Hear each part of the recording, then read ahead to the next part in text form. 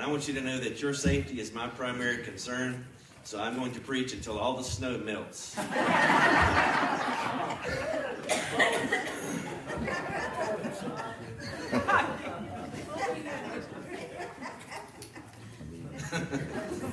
All right. Not a nervous laughter. It wasn't nervous laughter. Let's go to the Gospel of John. Hopefully you've been reading in the Gospel of John. Chapter 1. And we're going to read, I'm going to attempt to preach through the prologue this morning. And I'm going to try to make more progress than I made in the Gospel of John last time. Because I have somewhere that I want to go with this. I want us to go through the first 3 chapters, your Lord willing. And if Jesus tarries, and if I live long enough, I want us to go to the upper room with Jesus as we lead up to the Passion Week and preach through that discourse. And I think it'll be a great blessing to you as we go through it. But the prologue of John, it functions much like an overture. I don't know how many of you have been to an opera or a symphony, and there's an overture, and the overture will give you little placards or little glimpses of previews of coming attractions. And as we go through this prologue, we're going to see little glimpses, as it were, of what John is going to share with us in later subsequent verses and chapters in the Gospel of John. So as we get ready to break open the bread of life here, I'm going to ask you to pray with me. Heavenly Father, I thank you for your word. I thank you for the opportunity to be here. And I thank you for those who are joining us in person, those who are listening on the FM transmitter, those who are joining us on Facebook, those who will listen on the podcast, those who will listen on YouTube in the days ahead and weeks ahead. Father, I just pray that you would guide my speech. Lord, help me to be plain, to use great plainness of speech, Lord. And open our eyes to behold wonderful things from your word. God, I ask for your anointing. I ask that the preaching of the word today would not be with enticing words of men's wisdom, but in demonstration of the power of God. That the faith of mankind would not stand in the wisdom of men, but in the power of God. And I'm going to give you the glory for everything that you will accomplish, because your word will never return void. And so we know this is not an exercise in futility. This is something that's going to yield a great harvest. And we praise you in Jesus' name. Amen. Amen. Well, we covered the last 3 verses last time, but I'm going to read them again. The first 3 verses of John. In the beginning was the Word, and the Word was with God, and the Word was God. And I'm not going to quote it to you from the Greek, although I've just had the Greek, that John 1 in the Greek rolling over in my head. I woke up the other night hearing first John 1:1 in Greek I woke up from sleep with that. And it is so important because the way that first verse is constructed in the Greek, there is no ambiguity that, number one, God is not a Unitarian God. He's a triune being. But also that Jesus Christ, even though he is distinct from the Father, he is just as much God as the Father is. Amen. And that's where all of the cultic groups go wrong. They're going to have some misconception either about the deity of Christ or the humanity of Christ. And John deals with both in his gospel. But there is no ambiguity whatsoever in the Greek that the Word is a distinct entity, the Logos, Jesus Christ, the eternal Word. And he is God just as much as the Father is God. Now, verse 2 might seem to be a needless repetition, but it hammers the point home to us that the same was in the beginning with God. Let me say it this way. Before man was ever created, God was a fellowship. There was a perfect fellowship existing between the Father and the Word and one other entity that we'll talk about later, especially when we get to that upper room. That is the third person of the Trinity. That is, in Hebrew, the Ruach HaKodesh. In Greek, the Hagios Pneuma, the Holy Spirit of God. And he is a person. He is not a force, not some inanimate entity. He is a person. And it's hard to read John 1 without hearkening back to Genesis 1. It reads very much like Genesis, and that is exactly John's intention. is to take us back to the beginning. Before there was anything in the world, there was God. Before there was a universe, before there were planets, before there were trees and rivers and streams and animals and human beings, before all of that, there was God. And Jesus Christ was there at the beginning of creation. And there was a perfect fellowship. Now in verse 1, there's a phrase in the Greek there. It says proston theon, and it means face to face. Where it says that the Word was with God, it implies in the Greek that they were face to face. They were in an intimate relationship, one with another. The Father and the Son in this intimate relationship with one another. A perfect fellowship. God did not create man because he needed company. And that's an important thing to realize. Because within the triune God, the Father, the Son, and the Holy Spirit was perfect fellowship. God did not need friends. His creation of mankind was purely out of love. Purely out of love and grace and mercy. The Word was with God, and the Word was God, and the same was in the beginning with God. There was perfect fellowship there in that eternal counsel of God. We read about that in Genesis 1. Kind of a curious thing, and it makes you wonder why none of the Jewish folks can seem to grasp it. Remember that famous phrase in Genesis 1 where it says, God said, let us make man in our image. He wasn't talking to the angels there. That was a divine counsel between the members of the Trinity, the Godhead. Let us make man in our image. Verse 3, he says, all things were made by him, and without him, and that is the Logos, that's Jesus, without the eternal Word, was not anything made that was made. Jesus never came to be. He always was. He is distinct from his creation. He was not made, but he made everything. The New Testament writer stated this way in Colossians 1, verse 16. It says, for by him, by Jesus, were all things created that are in heaven and that are in earth, visible and invisible, whether they be thrones or dominions or principalities or powers. All things were created by him and for him. And he is before all things, and by him all things consist. I love the way the NIV renders it. Christ is holding all things together. Jesus, if I could use this really crude analogy, Jesus is the glue that's holding this world together. Amen. Do you wonder why the world just didn't completely go off the tracks? I mean, it seems like it's going to from time to time when we read the news and we watch the news and the world news, and it seems like things are just on a collision course with catastrophe and disaster. I'm not worried about the world ending and just nuking, just some kind of a big bang. People think the world started with a big bang and that they is going to end with a big bang. But listen, Jesus Christ is holding this world together, and this world is not going to disintegrate. This world is going to be preserved because Jesus himself is coming back to rule and reign on planet Earth. Amen. Hallelujah. Amen. So I'm not worried about some man blowing up the earth with an atomic bomb, because Jesus Christ is coming here to rule on this very planet where you and I have our feet planted this morning. The book of Hebrews also expresses this, and we've been studying. If you've been missing out on our Wednesday night studies, catch up with us. Watch these studies on YouTube and Facebook. It says in Hebrews 1, God, who at sundry times and in divers manners spake in time past unto the fathers by the prophets, hath in these last days spoken to us by his Son, whom he hath appointed the heir of all things, by whom also he made the worlds. The New Testament is in perfect agreement that Jesus Christ is the creator and the sustainer of the universe. Verse 4. In him was life, and the life was the light of men. These are two of the prominent motifs in the Gospel of John. Life, which is more than just breathing, more than just growing, more than just heartbeats and blood pumping and photosynthesis and all of that stuff.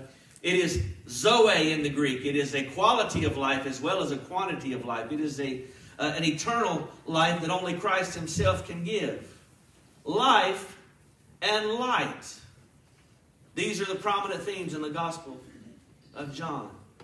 You either have life or you don't. If you have the Son of God, you have life. If you don't have the Son God, you don't have life. And even though you may be breathing, even though your heart may be beating, you are among the walking dead.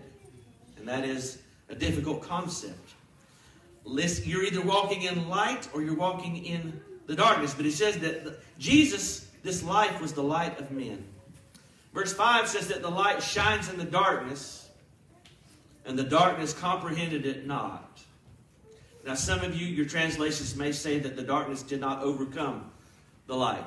And the reason being is there's some ambiguity with the word in the Greek, katalambano, and it's very similar to our word grasp. You realize the word grasp has several levels of meaning. I can grasp this book in my hand, but that doesn't necessarily mean that I'll grasp it, internally, intellectually, cognitively. And it's the same way. And I think John leaves this word here to leave some ambiguity, because both meanings are true. The light came and the darkness certainly didn't understand. Every time Jesus tried to give an example of spiritual things, they interpreted it in a natural way, it would seem. Even his disciples. Even the most learned teacher, Nicodemus, he didn't understand when Jesus was speaking of the new birth. And the woman in the well thought Jesus was talking about well water. And when he was feeding the 5,000 and he talked about eating his flesh, they didn't understand all of those things. They interpreted them in a natural way. But you could also say that the darkness did not overcome the light. All it takes is one candle to dispel all of the darkness in the room. That's all it takes. And Jesus said that you and I, as believers, as followers of Him, that we are the light of the world. I want to ask you this. Is your light shining, or have you put it under a bushel? Are you letting your light shine? Are you shining as God said that we are to be? We are to be a city set on a hill, a light that gives light to all those who are around. God's word is a light. Now he shifts into verse 6, and he says, there was a man sent from God whose name was John. Now in the fourth gospel, he's not called the Baptist, but we know that this is John the Baptist.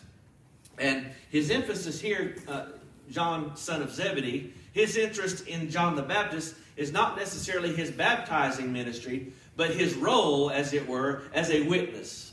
Now the word witness is a prominent theme throughout the Gospel of John too, and in the letters of John. And this word witness is where we get our English word martyr from.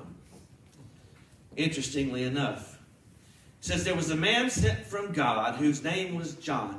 John did not begin his ministry of his own initiative. He was called of God. He was prophesied about in the Old Covenant. He was a miraculous birth. Now, he wasn't a virgin birth like Jesus, but he was a miraculous birth.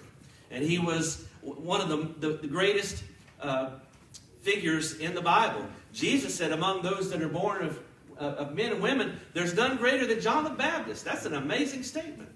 Think about that.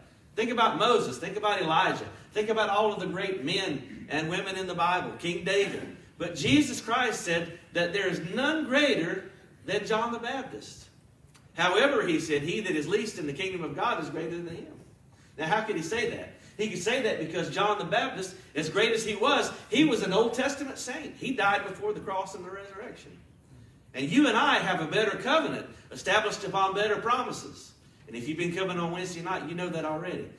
But if not, I'm just going to keep on scolding you until you start coming on Wednesday night. Read it. Catch up with those videos, please, in Hebrews. I know some of you can't make it on Wednesday night. Verse 7. The same came for a witness, to bear witness of the light, that all men through him might do what? Believe. That is the aim. Remember, that's the aim of John's gospel to begin with. John said, these things have I written unto you, that you may believe that Jesus is the Son of God, that He is the Christ, and that believing you might have life through His name. That is the purpose. And this was the purpose of John's ministry. John's ministry was a preparatory ministry. John's ministry was not a means to an end in itself. John's ministry was always intended to be temporary, and it was intended to be preparatory. He was preparing the way for the Messiah. And John hammers that point home in verse 8. He says, he was not that light, but was sent to bear witness of that light. Now, this does not cast aspersion on John. Some commentators believe that John wrote this as a polemic against John the Baptist, Because apparently there were some, even when John wrote this gospel, there were some that were still following John the Baptist. There were still little cultic groups that followed John the Baptist. And that may be part of it, but I don't really think, because the Gospel of John speaks very favorably of John the Baptist. So I don't think that this is some kind of polemic against John the Baptist here. But I think it's just showing that John, that he was a preparatory ministry, and that his light was pointing ultimately to the light. Even John the Baptist, later on in this gospel, out of his own mouth, he will say, he must increase and I must decrease. John understood that. He understood his role in the greater scheme of things. And beloved, may I suggest to you that you and I, our role is not to be the light. We're not to be shining the light ourselves. We are to be reflecting the glory of God. Jesus said, let your light so shine before men that they may glorify your Father who is in heaven. Amen. That's the reason that we let our light shine, not so that we can be in the spotlight. Verse 9, that was the true light. Now this is another word that John uses a lot. True. Truth. You shall know the truth. The truth shall make you free, shall set you free. Even the Spirit of truth, whom the world cannot receive. Jesus' words are true. Truth is the prominent theme along with life and light and witness in the Gospel of John. Now, when he says this is the true light, it doesn't mean that the others were fake. Doesn't mean that the others were false, But it means that Jesus Christ is the zenith. He's the apex. He's the summit of all the other light that had heretofore had come. We sang about that this morning too. The Word of God, the Bible says, is a lamp unto our feet, right? A light unto our path. So God's Word is a light. The lamp it's a lamp to our feet. And John was a light. Even Jesus Christ said that John was a burning light, you see. But he was pointing to the ultimate light, the true light, the one of whom the Bible spoke of, prophesied about. Jesus is the consummation. He is the substance of all the types and the shadows of the Old Testament. Now, it says he's a light that lights every man that comes into the world. Now, what on earth does that mean? The theologians are divided about what this means. Is he talking about the men who come into the world, or is he talking about the Son, Jesus, who comes into the world? And there is some ambiguity there. But I just want to focus on the fact that Christ does give light to every man. Every man has light. Every human being, this is Sanctity of Life Month, and I would be remiss if I didn't make mention of that, and I'll talk more about that at the conclusion of the service here. But, Sanctity of Life Month, understand this. Life is a precious thing. Amen. Life is precious, whether it's a baby in the mother's womb. God made a statement about the sanctity of life by the virgin birth, didn't he? Yeah. God thought so much about human beings that he became one. And he came in a most ordinary way, didn't he? God came to be in Mary's womb. Life begins at conception. That's the biblical worldview. The biblical worldview will not make any room or allowances for abortion. It just won't. Sanctity of life. God is the giver, the sustainer of life. It lights every man that comes in the world. Every man is created in the image of God. It's an amazing thing. I look around, and that's why the devil hates us so bad. It's not because we're so special. It's because when he sees us, he's reminded of God, because we're made in his image. You and I are. Life is precious. Every man has the light of God. I want to read to you from the book of Romans and the first chapter. And it says in Romans 1, verse 19, because that which may be known of God is manifest to them, for God has showed it unto them.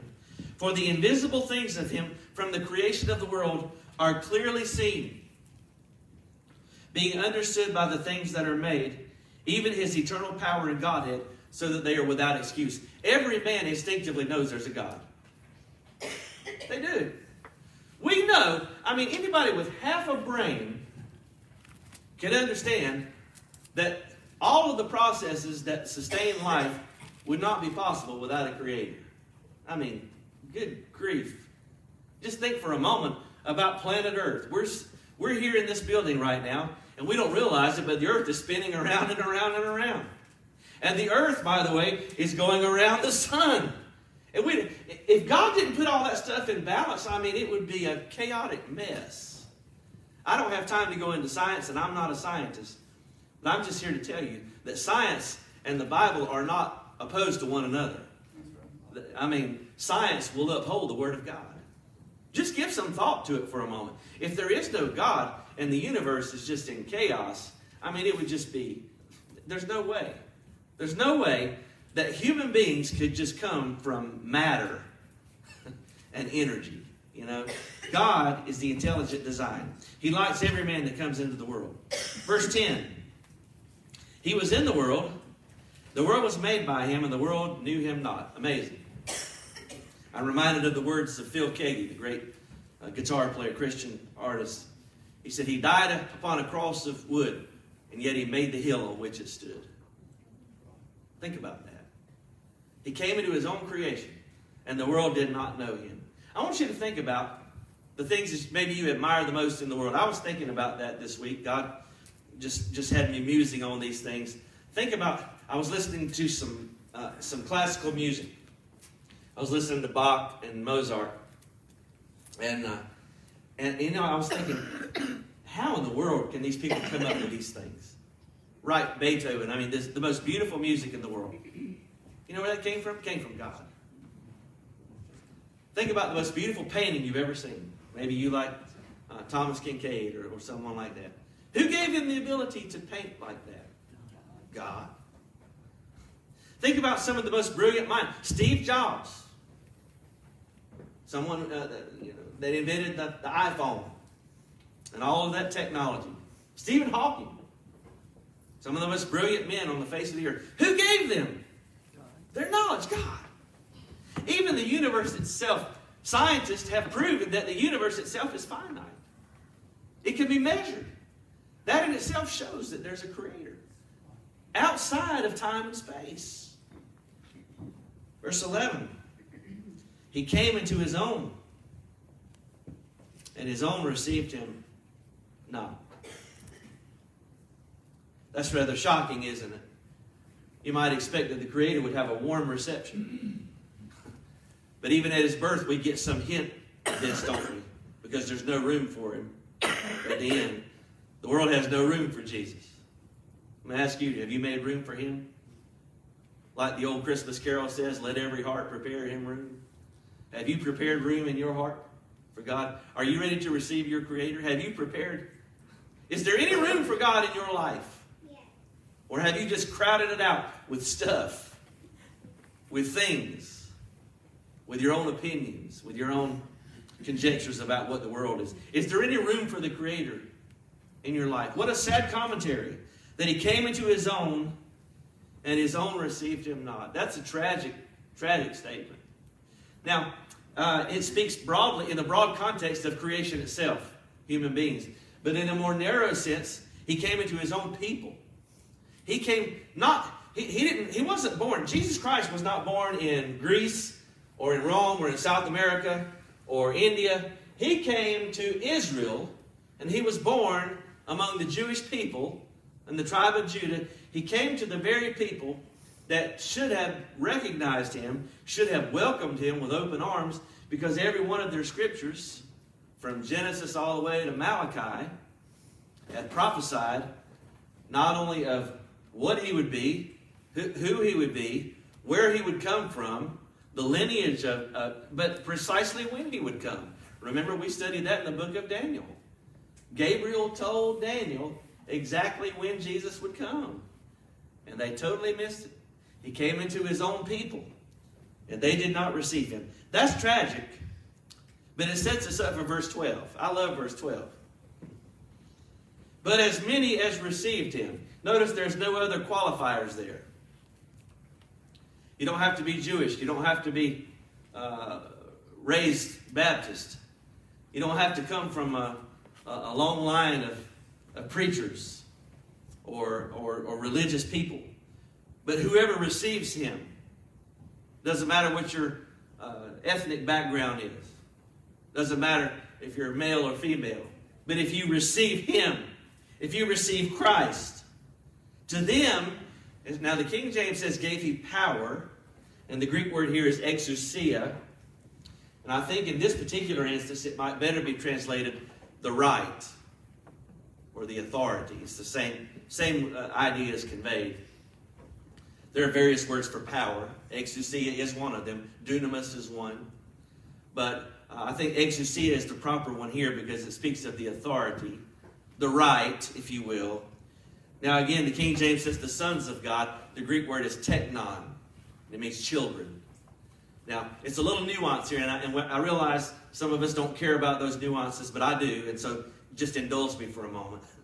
John, in his gospel, he presents Jesus as the only Son. He's the only begotten Son of the Father. Monogenes is the Greek word. He's the only begotten Son. And so in John's phraseology, I know that's probably not a word, but in John's verbiage, we are children of God, and Jesus is the only begotten Son of God. Now, when Paul writes, he uses sons of God. The Greek word for sons is weos. Paul often will say weos theos, which is sons of God. And you can use those interchangeably. There's no heresy one way or the other.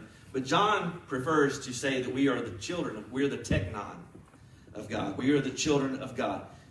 What qualifies us to become the children of God? Receiving Jesus. I hear people say this erroneous statement all of the time. And it bothers me. I let stuff bother me sometimes. People will say, we're all God's children. You ever heard that? That's a lie. That's a lie. We are all God's creation. But we're not all God's children. Those who become children are the ones who have received Jesus Christ as Lord and Savior. To those, not any other group, but to those that receive Him, to them gave He the authority or the right to be called the children of God. The Bible says that the devil has children also. But as many as received Him, to them gave He the power to become the sons of God. And again, He reiterates the point. Even to them that believe in His name. To believe in His name means to believe in all that He is, all that He says about Himself, His authority, His personhood, His nature, His ministry. To receive Him. Now, verse 13 might mess with your theology, but that's okay. I'm to the point now where I'll let the Bible mess with my theology. If my theology is wrong, let me be a liar and let God be true. I mean, the truth will withstand scrutiny. The truth will withstand scrutiny. You don't have to worry about it. You know, the truth will prevail. As many as received Him, He says, which were born. Now, there's three qualifiers here. Not of blood, nor of the will of the flesh, nor of the will of man. Some translations will say the will of a husband. But of God. So there are three things here that won't make you a Christian, that won't save your soul. Okay? And there may be some overlap here, so I'm not going to try to make sharp distinctions here. But the basic idea is this. You can't be saved by being born into the right family. John the Baptist made that clear. You know why John the Baptist ministry was so radical? In John's day, they didn't baptize Jewish people. They baptized Gentiles who wanted to become converts to Judaism. But John's ministry was radical because he was calling on Jews to be baptized, you see. And that's why the Pharisees were out, their feathers were ruffled. Because they're like, why is he baptizing Jews? And John, you know, he didn't read that book on how to win friends and influence people. He says, oh, you brood of vipers, who hath warned you to flee from the wrath to come. He says, don't think to yourselves, we have Abraham to our father. He said, I say to you, God is able to raise up from these stones sons and daughters unto Abraham. You see, it's not about natural descent, and it's not by the will of man. I worked with a lady one time. I'll never forget this as long as I live. And I used to work on Sunday a long time ago. And I don't condemn people that have to work on Sunday. If you've never had an employer that made you work on Sunday, thank God for it. And some people have to. And they're forced to because of their situation. And so we pray for them that maybe one day they'll be able to get a job where they can attend services on Sunday. But I worked on Sunday. And I was working with this lady. And we were talking about church people. because church people, they can act ugly sometimes. And she told me, she said, one of these days I'm going to get saved. I'm going to go down to that church and I'm going to get saved. And I thought, well, I'm not sure that's how that works. And the Bible says that's not how that works. Some of you, that's how you're thinking. Some of you have worked it out in your minds. Okay, I'm going to live my whole life. I'm going to do everything I want to do. And then when I get to be 70, 80, 90 years old, on my deathbed, well, then I'll get right with God, just like the thief on the cross. Well, listen, the thief on the cross, he didn't have any other choice. I mean, he was in dire straits. And Christ was there. And Christ did forgive him. And said, today you'll be with me in paradise. Thank God for that. Thank God for the thief on the cross. But listen, you may not have the privilege of planning your own demise. You may not have the privilege of anticipating your own death. Death comes suddenly for some. There's a lot of people today that woke up this morning not realizing they're going to die today. I mean, that's just the reality of it. And I don't have a world calendar, a world clock to show you how many people are dying every second around the world. People are dying. And if the Bible's true, most of them are leaving this world and going into a Christless eternity, which is a terrifying thought. Not born of blood, nor of the will of flesh, nor of the will of man, but of God. God alone determines the timing of the new birth. God alone. So I would suggest to you that if God's dealing with you today, don't put it off. There may not come another day when God knocks on the door of your heart. He said, my spirit will not always strive with man. And I don't think that's the context of that verse, but you could use it.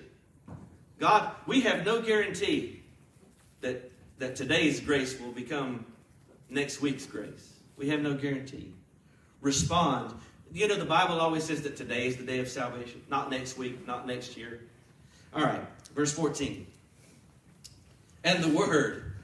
This picks up on this theme from verse 1. The last time we heard about the Logos was in verse 1, right?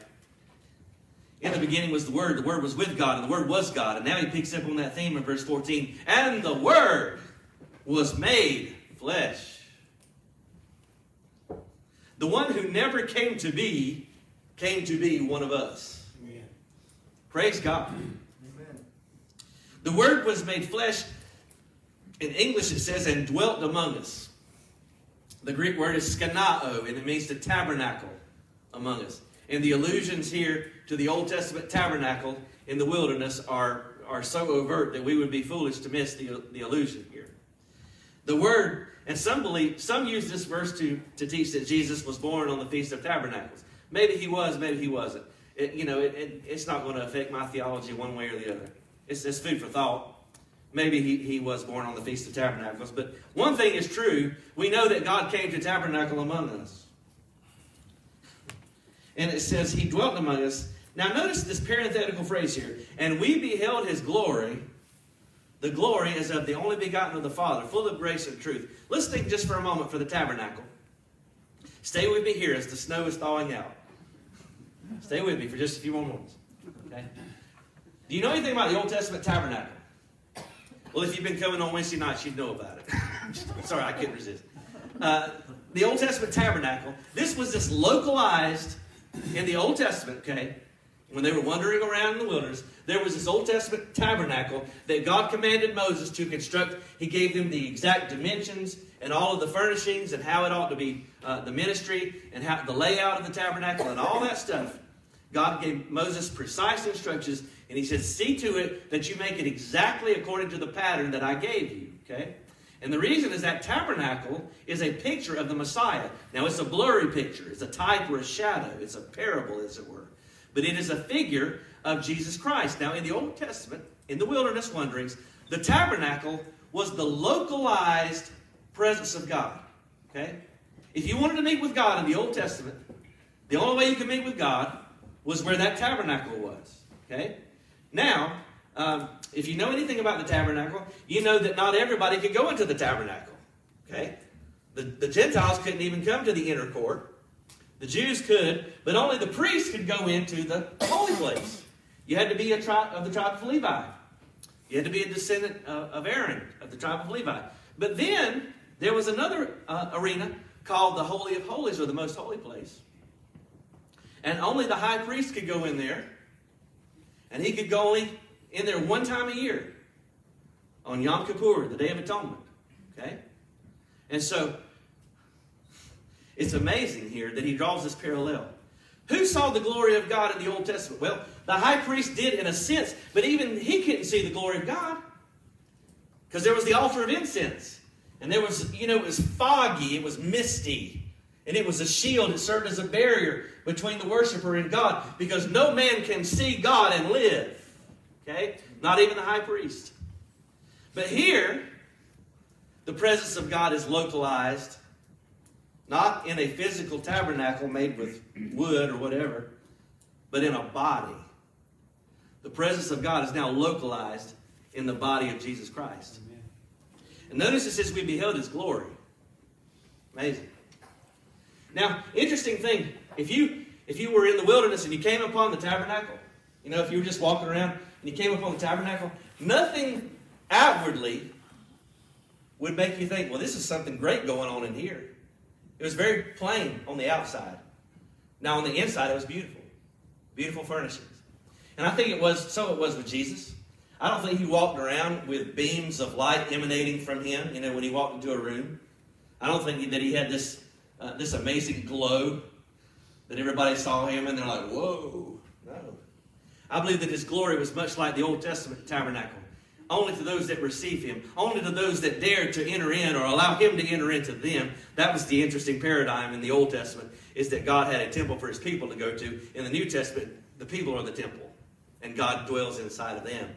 Another sermon for another time. What about the glory? How is this thing glorious? Well, when we see Jesus Christ for who He is, we see the glory of Jesus Christ. We see Him. Those of us who are born again, we see the glory. Even in the cross. See, to the world and to the devil, I'm sure at the time, the cross seemed like a colossal failure. But the cross was not a failure. The cross was a glorious thing.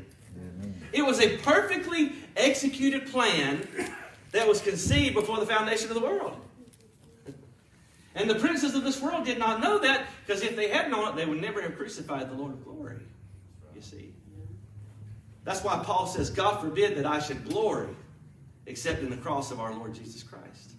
The cross is glorious. The resurrection is glorious. The glory is of the only begotten of the Father, full of grace and truth. John bare witness of Him and cried. Again, we see the outward expression of John the Baptist preaching and heralding. This was He of whom I spake. He who comes after me is preferred before me, for He was before me. Wow. I thought John was older than Jesus. Well, he was. About 6 months older. In earthly. But Jesus Christ was preeminent. Jesus was born before the world. Jesus was alive before the world was. In the beginning was God. The Word was with God. The Word was God. I'm not sure that John the Baptist understood the eternality of Jesus. I think maybe he speaks better than he knew. That happens in the gospel sometimes.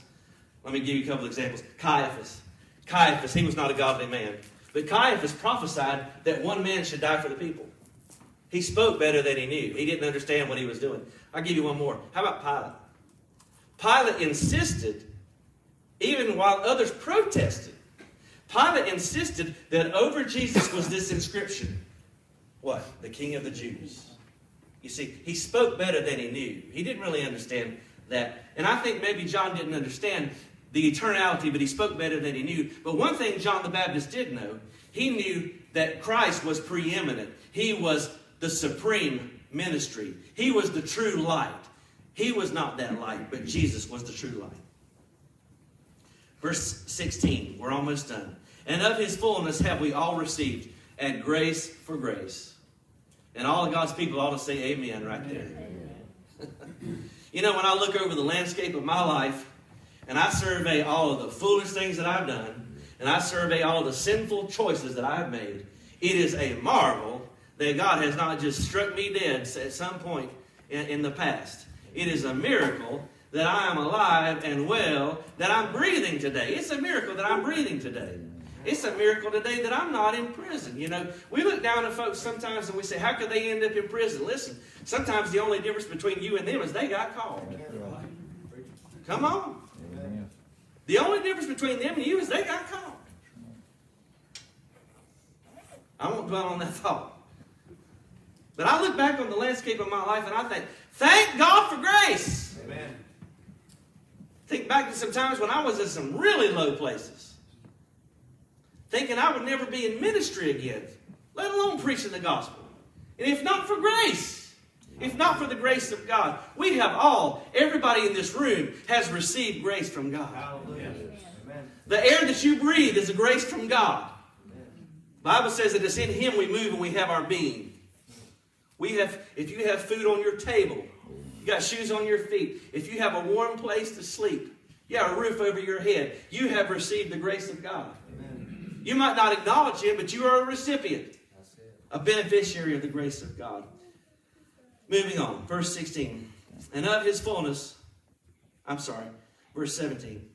For the law was given by Moses, but grace and truth came by Jesus Christ. Now, this is not to suggest that there was no grace in the Old Testament. There certainly was. The Word of God is gracious. You know, the Word of God is a lamp unto our feet, a light unto our path. Even those Old Testament sacrifices were gracious. God made provision for the people to have fellowship with Him. He could have just left us to our own devices, but He devised that whole Levitical system whereby people could approach and have fellowship with God. That was gracious. So He's not saying that there was no grace in the Old Testament, but rather that this is the culmination of both grace and truth. You got to have both. Grace without truth is heresy, and truth without grace is legalism. The letter kills. The law kills. It's the Spirit that gives life. Jesus was the perfect embodiment of both grace and truth. Jesus never watered down sin. Never did. Never did He confront. Never did He say, it's okay for you to sin. He would say things like, go and sin no more. But He would also turn around and say, I don't condemn you. He offers grace, but He offers truth along with it. He's full of grace and truth. Verse 18. You thought we'd never get here, and here we are. Praise God. No man has seen God at any time. You know, this is a well-established truth. You can go back in the Old Testament and think back to Moses. I think there's an allusion here to Moses. I really do. If you remember, Moses, he made a petition of God. And he said, God, I want you to show me your glory. Now remember what John had just said? John had just said we beheld His glory, right? The glory is of the only begotten of the Father. Moses said, God, I want you to do something for me. Now Moses and God were friends. And I love to read the interchange. I love the exchanges between these people who are friends with God. You read it in a whole new light when you understand that Abraham and God were friends. You understand that Moses and God were friends. Jesus said, I called you friends. You and I can be friends of God. We can choose to be something else, but wouldn't you rather be a friend of God? Amen. Friend of God. Okay? Moses is God's friend. And Moses said, God, I want you to do something for me. I want you to show me your glory. And God says, well, Moses, I can't do that. We're friends, but even though we're friends, if you look at me, you're dead. I mean, that's going to be the end result if you look at me. He says, however, here's what I'll do. I'll put you in the cleft of the rock. Oh, that'll preach. I'll put you in the cleft of the rock, and I'll go beyond you. I'll proclaim my goodness. And you'll see, the Hebrew actually implies this, the afterglow. So you can see my afterglow, but you can't see me. But you can see the afterglow. And Moses, he caught a glimpse of that glory. And if you remember, when Moses came down from the mountain, the people were like, you need to put a hood on. Because this was just too much. It was too terrifying. Too glorious. No man has seen God at any time. However, the only begotten Son, who is in the bosom of the Father. It's interesting that this guy writes that. This is the one that was in Jesus' bosom. Remember at the Last Supper? John was the one who leaned on Jesus' bosom. He was the one that knew something of intimacy with God. This verse right here, verse 18 of the prologue, is setting us up for all of the goodies we're going to see in the subsequent weeks, okay? This is the setup right here. Don't miss this. This is the summary. This is the setup. No man has seen God at any time. He says, however, the only begotten Son who is in the bosom of the Father, the one who before the earth was made, before anything was made, he and the Father were face to face, proston theon in the Greek. The Word was with God. It says that he has declared him. Now that word declared is where we get our English word exegesis, or to explain, or to expound. And so what John is letting us know here is that Jesus Christ is God. He was with the Father in the beginning. He has perfect knowledge of the Father. He is the only begotten Son of God. And that gives us some idea of just how precious Jesus is to the Father, and what a tremendous sacrifice it would be for God to so love the world to give this one he was in perfect fellowship with before the foundation of the world. Amen. To come and die on a cruel cross. And it was the most primitive thing. I don't care how you depict the cross. Nothing could depict how awful it was that day. And he did it for you and me. Amen. Jesus did it willingly. The only begotten Son who is in the bosom of the Father, he had declared him. Okay? So before we go any farther in the Gospel of John, John says, I'm about to show you some things about God. And you're going to see and hear the things about God from the one who is most uniquely qualified to explain to us how God is, because he's the only one who's ever seen him. Amen. Because he came from heaven to earth to show the way. And this only begotten Son who is in the bosom of the Father, he is going to explain what God is like. And that's how Jesus could say to those beloved disciples, if you've seen me, you've seen the Father. Would you stand?